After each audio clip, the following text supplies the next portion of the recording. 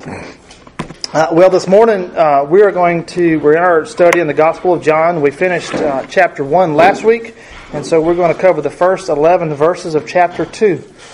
So, Big John, chapter 2, the first 11 verses. Let me go ahead and read those verses for us. And on the third day there was a wedding in Cana of Galilee, and the mother of Jesus was there. Now both Jesus and his disciples were invited to the wedding. And when they ran out of wine, the mother of Jesus said to him, "They have no wine." And Jesus said to her, "Woman, what does your concern have to do with me? My hour has not yet come." His mother said to the servants, Whatever he says to you, do it." Now there were 6 water pots of stone, according to the manner of purification of the Jews, containing 20 or 30 gallons apiece. And Jesus said to them, "Fill the water pots with water." And they filled them up to the brim. And he said to them, "Draw some out now, and take it to the master of the feast." And they took it. When the master of the feast had tasted the water that was made wine, and did not know where it came from, but the servants who had drawn the water knew, the master of the feast called the bridegroom. And he said to him, "Every man at the beginning sets out the good wine, and when the guests have well drunk, then the inferior. You have kept the good wine until now." This beginning of signs Jesus did in Cana of Galilee, and manifested his glory, and his disciples believed in him. Let's open with a word of prayer. Heavenly Father, we thank you again for our time that you've set aside in our week, where we can open your word and study. And we just ask that the Holy Spirit be here with us today and guide us in all truth. And we pray that you would teach us by your word today. And even now, prepare our hearts for our morning worship service. In Jesus' name we pray. Amen. When John writes about the miracles of Jesus, we know this is the first recorded miracle here in John's Gospel. When he writes about the miracles, he usually refers to them as signs. This in verse 11 we read, towards the end of the reading in verse 11 he says, "This beginning of signs." So he uses the word signs that Jesus did in Cana of Galilee. The Greek word translated signs really refers to a sign or a token that of something or someone else to distinguish it, to distinguish a person or a thing from the others. That's what the Greek word here used. That's what it means. So it's a sign or a token that distinguishes a person or a thing from others. And so what John is saying is Jesus is performing these miracles not only for their own sake. It's not about just the miracle of what's happening, but it's to point to something or, in this case, someone else. These miracles, of course, and we mentioned this last week, served as proof that Jesus was who he said that he was. He was sent from the Father. And Jesus also said of his miracles that they not only confirmed his identity as the Messiah, but it also pointed out to his ministry. It brought attention to the ministry and his work of bringing the kingdom of God.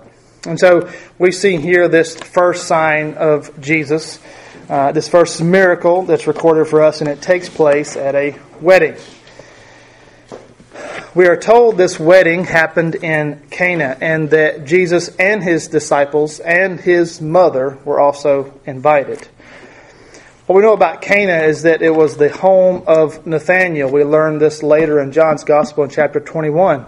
The exact location of Cana is unknown. There are some ruins that are approximately 9 miles north of Nazareth that most people would agree is probably the biblical town or the village of Cana. So about 9 miles north of Nazareth, where Jesus is from.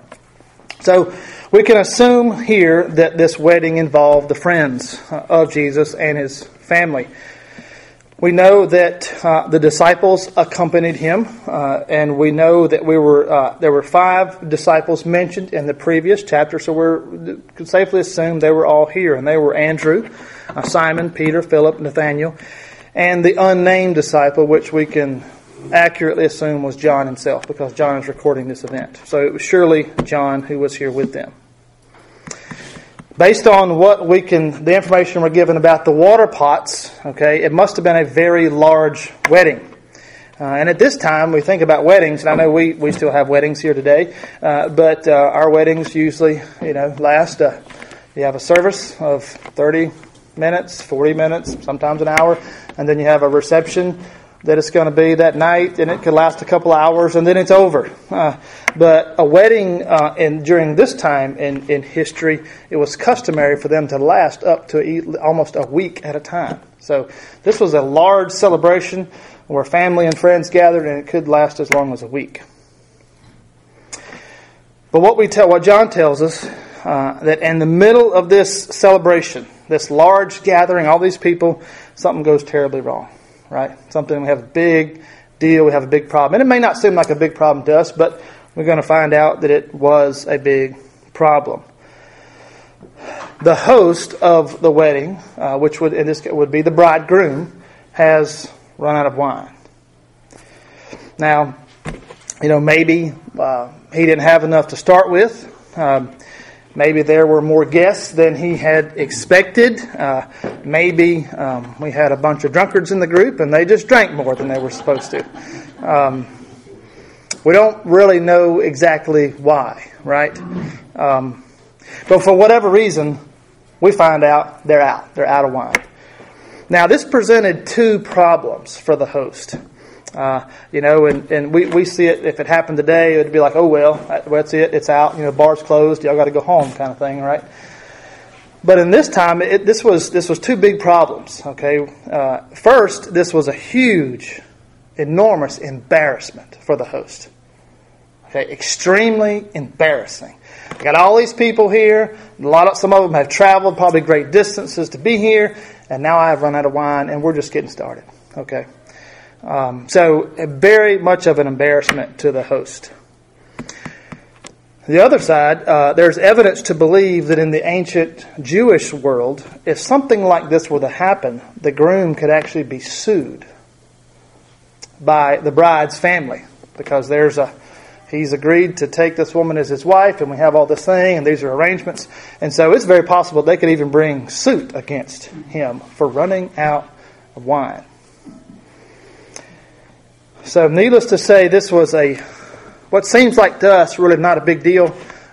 In this situation, it was quite scandalous. This was a major ordeal. And so we find out very quickly that Jesus' mother finds out, and she immediately goes to Jesus and says, Jesus, they have run out of wine. Do something, basically, right? That's kind of what she's asking. Now, what do you think that she had in mind? Now, we know how the story goes, but what do you think Mary, the mother of Jesus, had in mind at this point? What do you think what was she thinking when she goes to Jesus? Do something. They're out of wine, Jesus. What do you think she had in mind? Anybody? Make wine. Okay, maybe. It could have been that. Anything else? Because we don't really know exactly what she had in mind. She could have had something else in mind, right? Anybody? What would y'all? This is Jesus.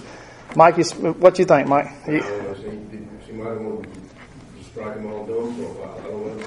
Hey, it might have been. Hey, these people have drunk too much and drunk out of wine. You need to preach to them or say something to them. I don't know. Scold them, right? Maybe. Just struck them, make them, hey, I'll show you, y'all messed up and y'all a bunch of drunks or whatever. So, anyway, we don't exactly know what was going through Mary's mind. But we see her coming to her son, you got to do something. Do something. So she says, Jesus, they've run out of wine. And then in verse 4 we have this statement, Woman, what does your concern have to do with me? My hour has not yet come.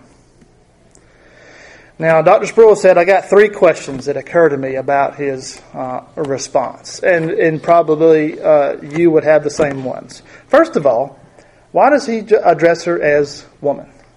What was his tone of voice, do you think, when he said this? Do you think it was, woman, what does your concern have to do with me? Do you think he said it like that? Probably not. He did not. I say probably not. He did not say it like that. Because if he did say it like that, that seems incredibly rude. Even today, right? If we were to address a woman this way, woman, and you just now, we joke around. We've been married. It wouldn't work good at home. Not at your house. And Dylan says, Kay says it wouldn't work in Dylan in his house. It would not work. We joke around sometimes, woman, it's more in play. I hope my kids understand that it's more in play. Right? Do what? Better be a nice tone. I say it smiling or laughing most of the time. So I probably ought to remind my boys, hey, I'm just messing around with your mom, a little bit. Probably should do that. But anyway, when we read it, this is how we would interpret that, right? But so in our day, it's almost rude. However, in Jesus' time, this was a title of respect. Much like we would use ma'am or madam today. Remember that this addressing a woman this way, this is the same title that Jesus used about his mother. When I'm saying mother here, but at the same time when he addressed her from the cross, if you remember, right? In John 19, remember what he said? He's hanging on the cross and he says, what? Woman, behold your son. Okay, same title, the same way he addressed her.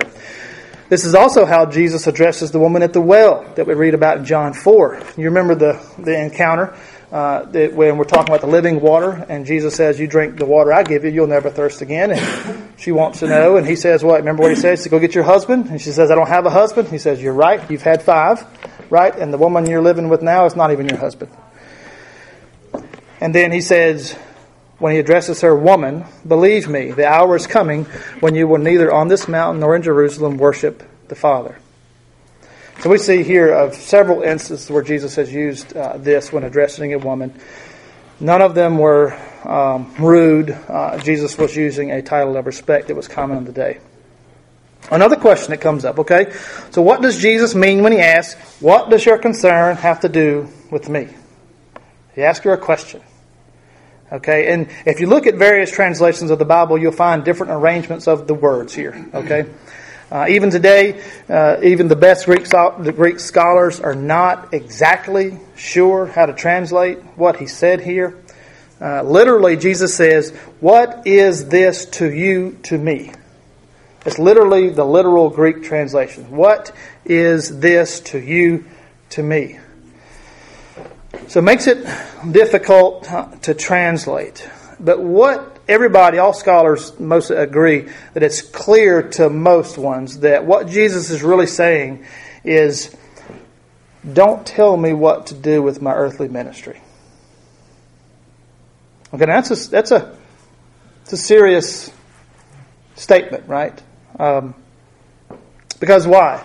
He was taking directions from his heavenly Father, and no person here was going to direct how his ministry was going to go. Ironically, even with this statement or this response from Jesus, after saying that, responding that to his mother in a respectful way, okay, we've determined that it's not he wasn't being disrespectful to his mother. After doing this, he proceeded to deal with the problem. Now, the third question about Jesus' response. Why did Jesus say, my hour has not yet come? Well, as we move through John's Gospel, we'll see that when Jesus uses words like this, he's referring to he has referred to his coming, the hour of his coming. He refers to it several times. He refers to several different things when he says this too. He often refers to the hour of his passion when is going towards the cross and he's being punished. He's being just torn apart and beaten. The other time he refers to his hour, the coming of his hour, as when he'd be crucified. He talked many times about the hour in which his Father would reveal his glory. That's an important piece of Jesus' ministry.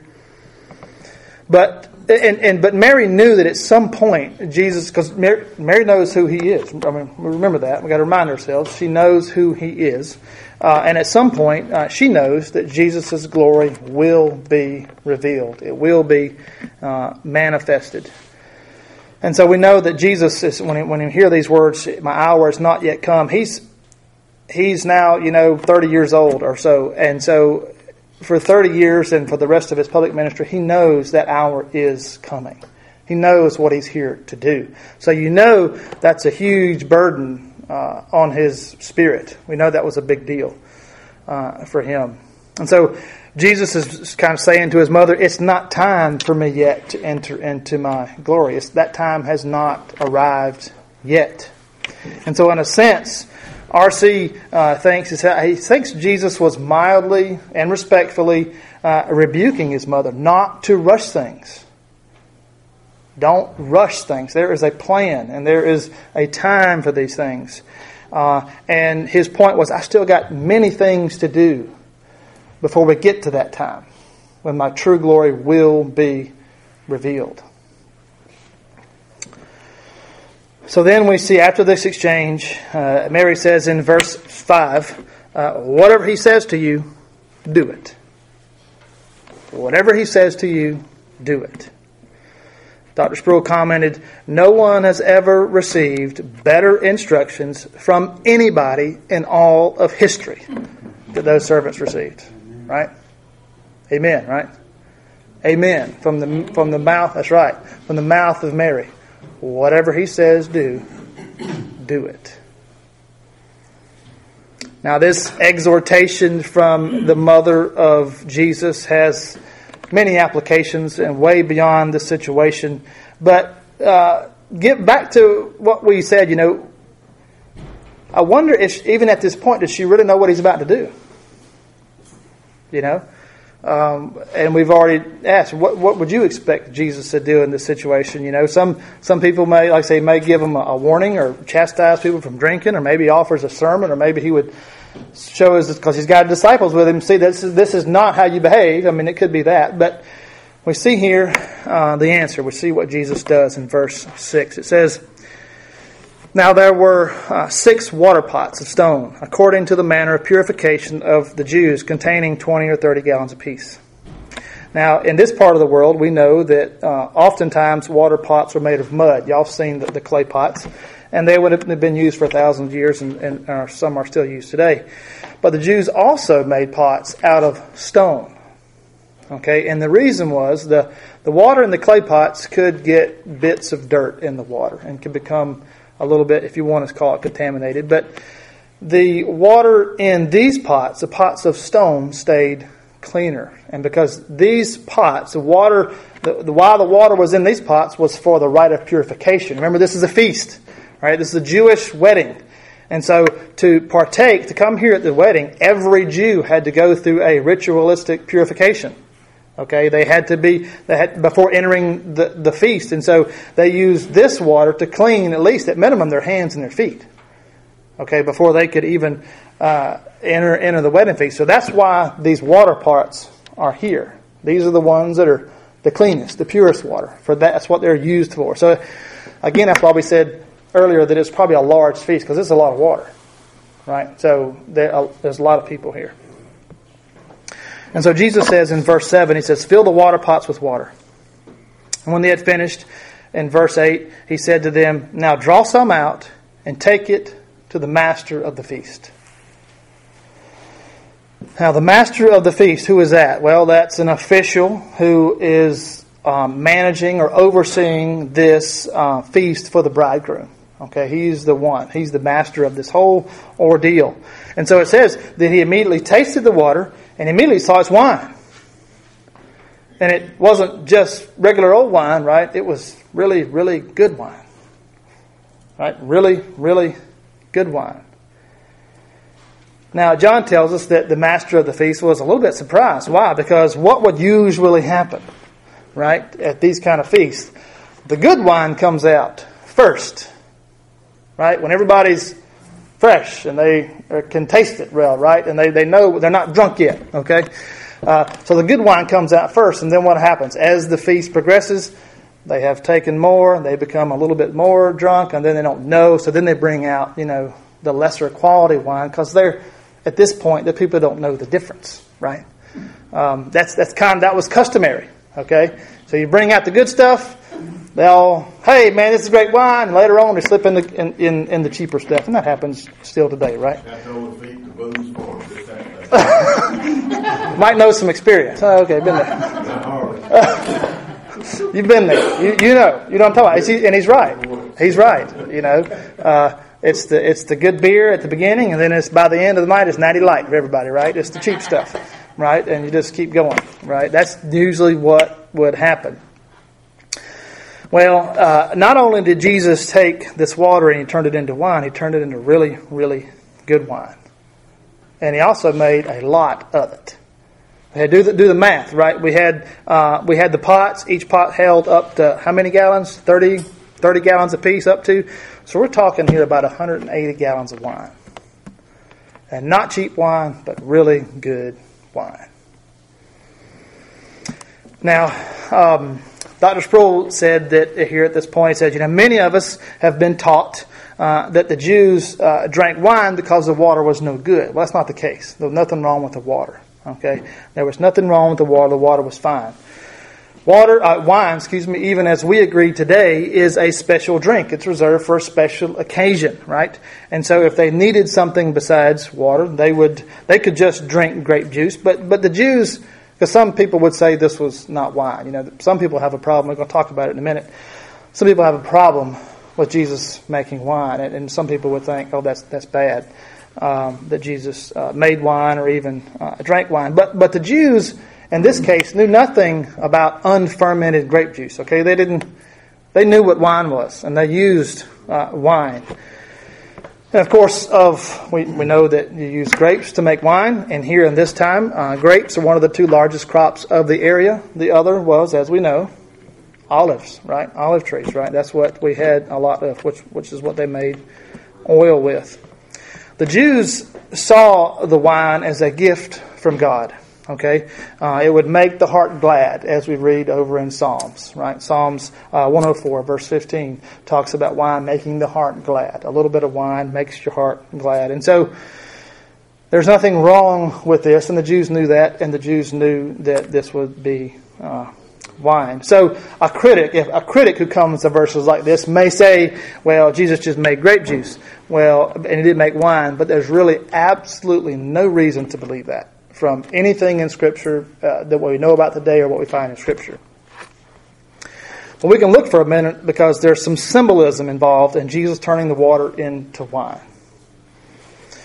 Now, the people had, as we talked about last week, in the weeks leading up to this, people had different reactions to the ministries of John the Baptist and the ministries of Jesus. How did John come? We've talked about his ministry, right?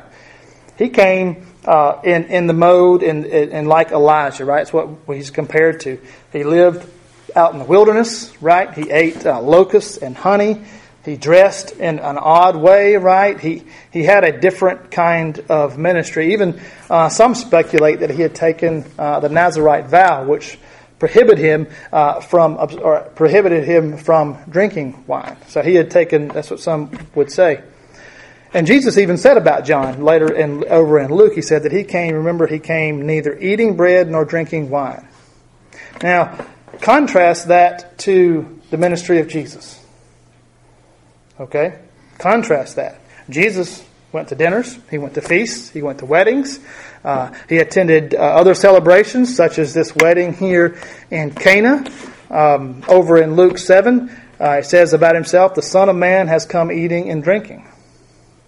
Now you got John the Baptist, who's out in the wilderness eating locusts and honey. And you have Jesus eating and drinking. And remember, a lot of people criticize him for that, right?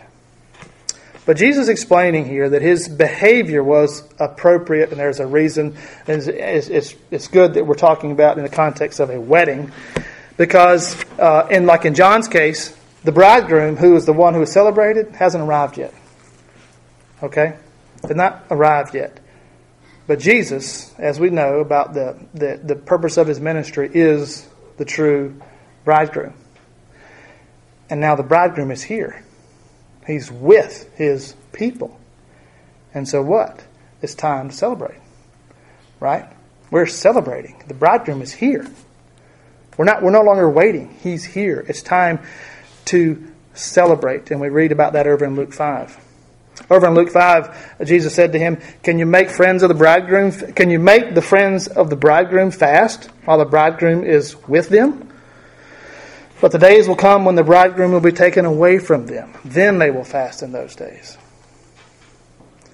The bridegroom was here with them, and so it is a time to celebrate. It is not a time to fast. It's a time to celebrate. And so the use of wine is symbolic of, we just talked about that, about what it was used for. It was used for special occasions. This is a special occasion. Jesus is here. He's with his disciples. This is a big deal. So it's time to celebrate. It's not time to fast and to do without and to just drink water only and to live. It's a special time here. Jesus also used wine as a symbol when he announced the coming of the kingdom. Remember in Luke 5, this is Jesus' words. No one puts a piece from a new garment on an old one, talking about wineskins. Otherwise, the new makes a tear, and also the piece that was taken out of the new does not match the old. And no one puts new wine in the old wineskins, or else the new wine will burst the wineskins and be spilled, and the wineskins will be ruined.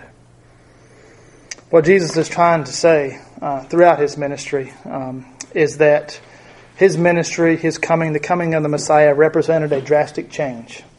It is a new day. Okay, we have how you have worshipped God in the Old Testament, and we have all the things that come with the Old Testament and that covenant. And now he's bringing the kingdom. He's bringing a new kingdom. He's bringing new wine. It's a newness. He's celebrating the newness of bringing the kingdom. He is instituting that. And so bringing water from wine was extremely significant here. Extremely significant that Jesus has done that.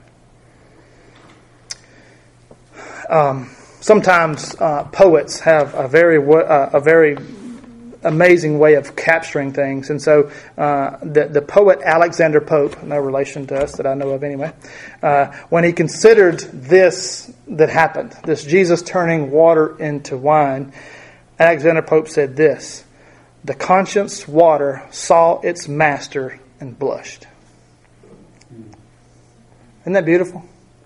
The conscious water saw its master and blushed.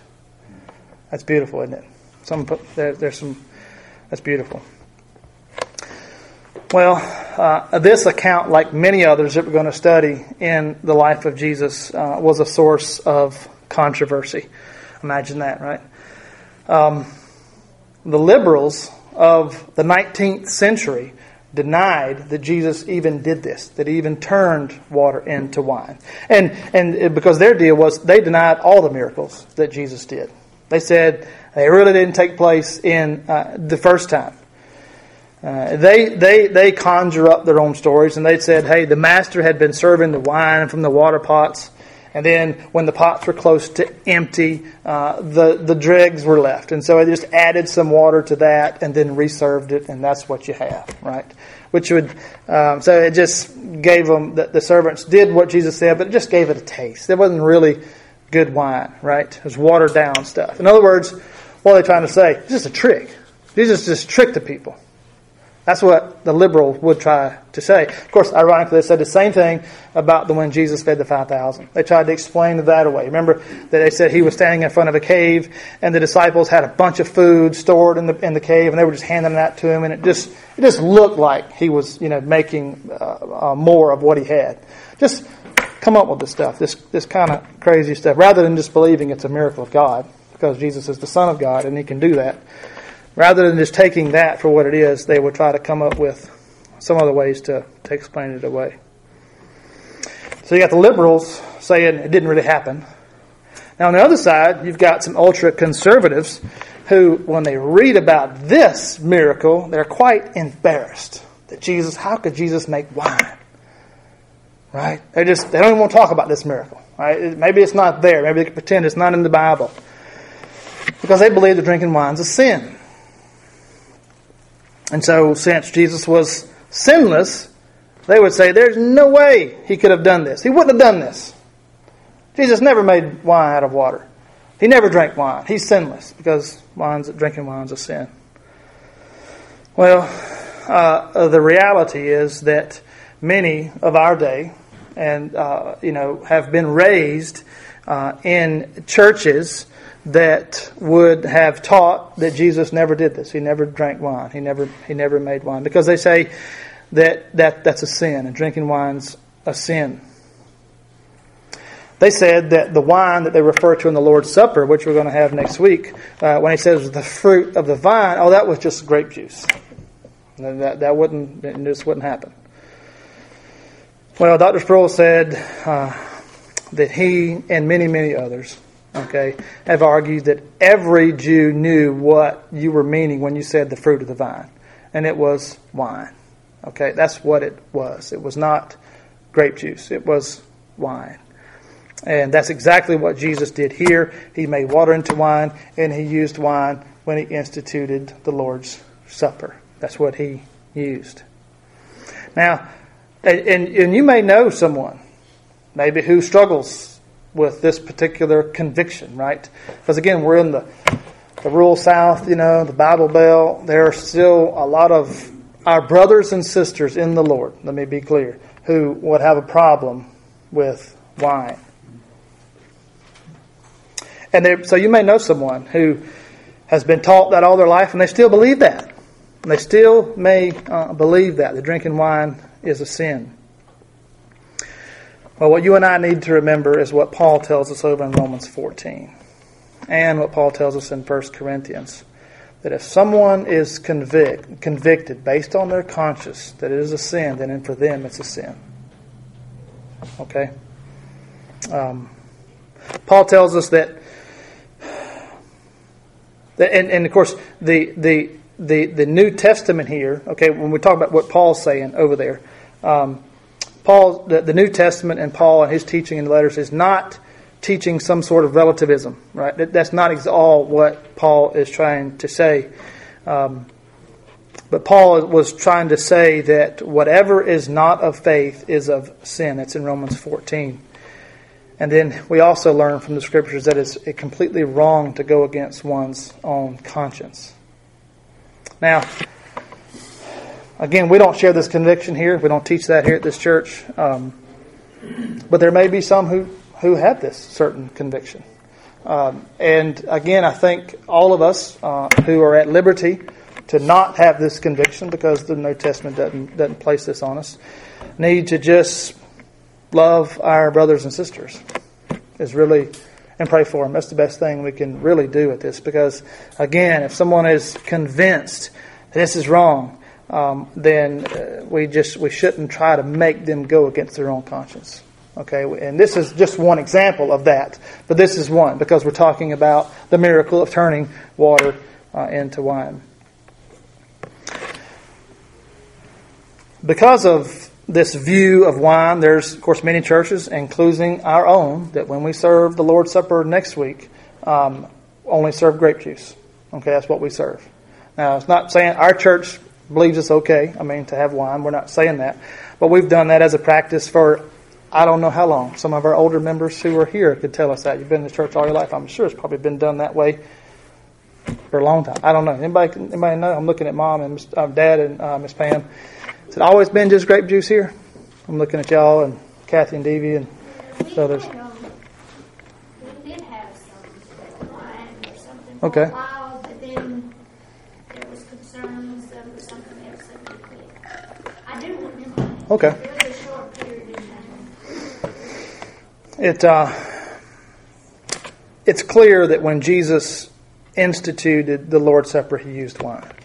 And we shouldn't be ashamed of that. That's nothing to be ashamed of or anything. He made wine, he made water into wine, and he drank the wine.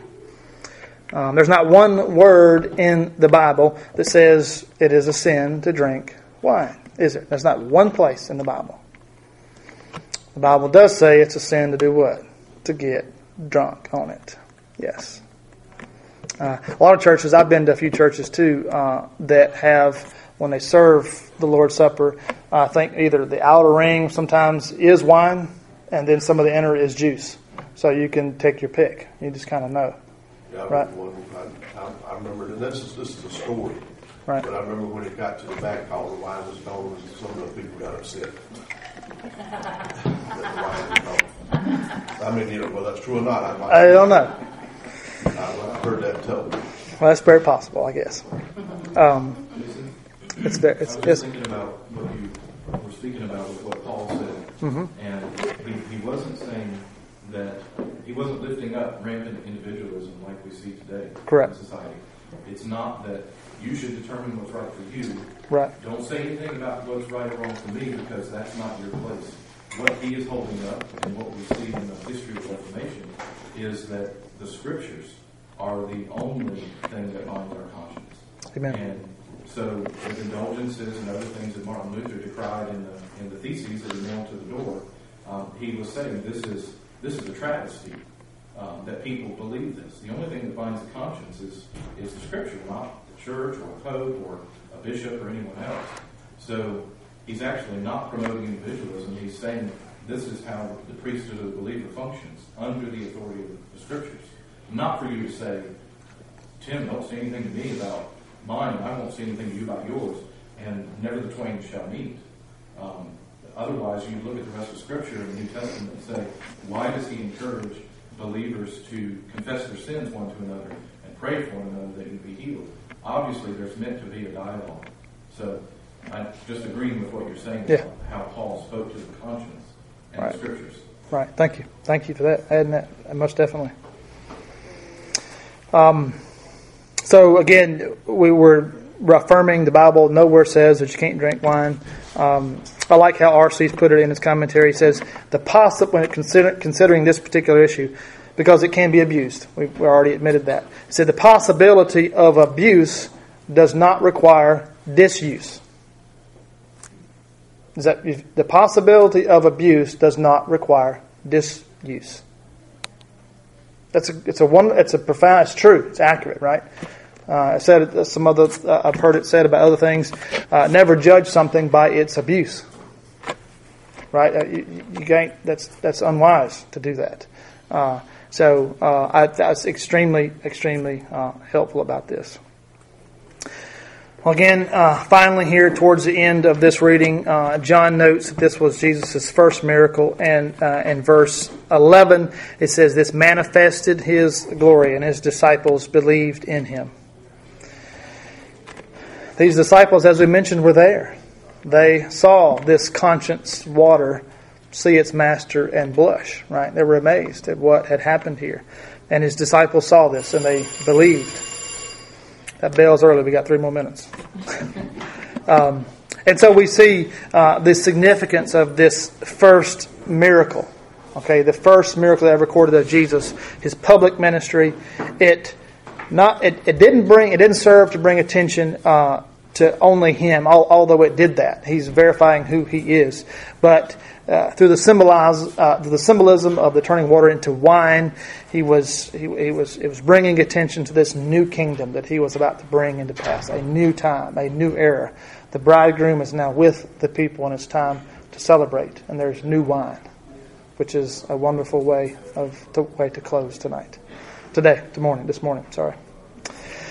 The bell did ring, so I'll honor it. I'll pray, and so we can go. Heavenly Father, we thank You so much for our time this morning. Father, again, we ask that if anything has been said here this morning, Father, that's incorrect, that it's not in accordance with Your word, Father, we ask that You remove it and take it away from our memory, never bring it back again. Father, but where we've heard truth from You this morning, Father, we pray that You will help us apply it to our lives. And we ask these things in Jesus' name. Amen.